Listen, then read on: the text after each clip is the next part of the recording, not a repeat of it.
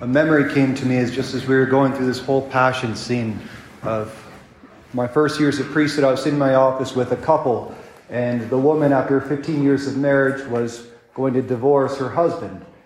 And her husband at that point, when they're sitting in front of me, put pictures in front of her of the first times they'd ever gone on dates, of their wedding, of their first child. And he said, "Look at where we were. Do you remember? Do you remember the love that we had?" And she looked at those pictures, I'll never forget, with like a glaze over her eyes. And she said, "Those days are over." And she got up and walked out. What I was thinking about is how easy it is to love in the good times. When we're filled with consolation, the emotions just pull us and everyone around us supports us. How easy it is to be faithful in those times. How difficult it is to love when things get difficult. Right? And that's how we know what is real, what remains in the midst of the storms of life, in the midst of the passions that we go through. And I think we know that's true because that's the love that every single one of us really longs for. A love that will remain not just when things are good, but when we are weak and when we are broken and when we are at our worst. I find it interesting that they say there's an influx of people that come to Mass on Palm Sunday. It's a sort of remembrance of a time when I should give something back to God. A time when all the crowds come out to proclaim Christ as the Messiah. And yet how few people come to Mass on Good Friday. How few people endure the agonies that Christ has to go through during the Triduum. And yet how full the churches will once again be on Easter. Jesus has so many people who are willing to be there in the good times, when the crowds are there, after the resurrection, when the passion is gone. How hard it is to find those who will remain with him in his suffering. And there's something that will always mirror the life of the church and the life of Christ.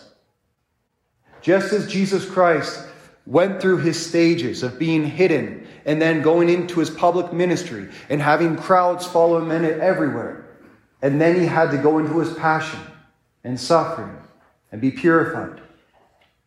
So the Catholic Church will go through her same passion.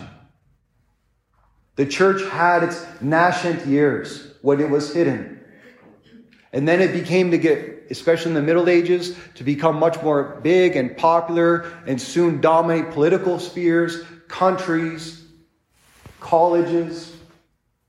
And at one point it just became natural to be Catholic, became natural to agree with everything that the Catholic Church teaches.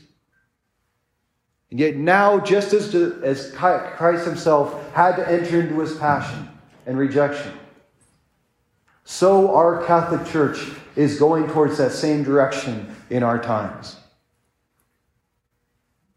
The Catechism of the Catholic Church even speaks to this. It says in 675, before Christ's second coming, the church must pass through a final trial that will shake the faith of many believers.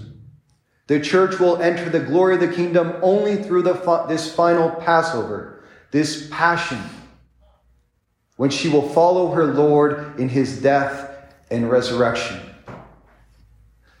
The church, too, must go through the same passion that Jesus himself endured.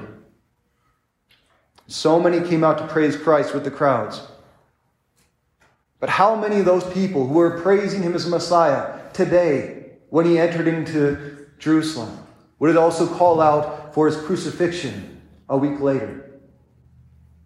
And how many who grew up Catholic, attended Catholic schools, had Catholic friends growing up that we all know of, our friends, our family, maybe even ourselves right now, little by little began to deny the very church that we once loved, to deny her teachings, to find other loves in this world to replace her, other people, other institutions to tell us what we should think, what we should value, how we should live our lives. because the church is entering into her passion. And it's the passion that reveals where our heart truly lies. It was the passion of Christ that revealed the hearts of everyone on this day who praised him as the Messiah. Who would remain with him even under the cross? Pope Benedict saw this time coming long before any of us. Back before he was even the Pope, in 1970s, he made a prediction that has only become more true in our own century. He said, "From the crisis of today, the church of tomorrow will emerge. A church that has lost much. She will become small and will have to start afresh more or less from the beginning. She will no longer be able to inhabit many of the edifices she built in prosperity. As the number of her adherents diminishes, so it will lose many of her social privileges. Schools, hospitals, influence in government. In contrast to an earlier age, the church will be seen much more as a voluntary society, entered only by those in free decision, no longer baptism by families, no longer just naturally growing up in the faith, but only those who truly want to follow Jesus Christ and his teachings will enter. But in all the changes, the church will find her essence afresh and with full conviction in that which was always at her center, faith in the triune God, in Jesus Christ, the Son of God made man, in the presence of the Spirit, until the end of the world. The question each of us can ask ourselves in truth today is not, where would I have stood had I lived in Christ's time? Had I been there today on Palm Sunday? Would I have stayed with him to the foot of the cross in his passion? It's not the question, because there is no answer to that question. The only question we can ask is, where will I stand today? Where will I stand in my faith in Jesus Christ and his word today and this week, on Holy Thursday, on Good Friday, on Holy Saturday? St. Thomas à Kempis once wrote, "Jesus has always many who love his heavenly kingdom, but few who bear his cross. He has many who desire consolation, but few who care for his trials. Many follow him to the breaking of the bread, but few to the drinking of the chalice of his passion. Many revere his miracles. Few approach the shame of his cross." There will be many to come to Christ on the glory of his Easter resurrection next Sunday.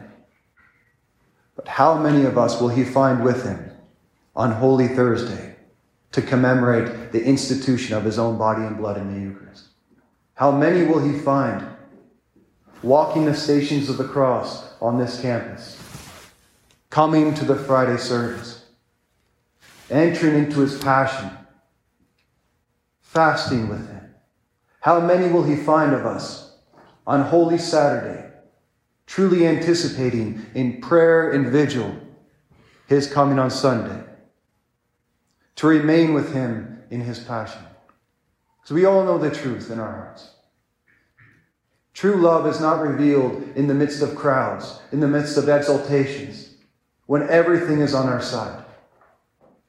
True love is revealed in the passion. The question is not where we would stand in the time of Christ. The only question that really matters for us today is, where will I stand with Jesus Christ right now in his holy Catholic Church?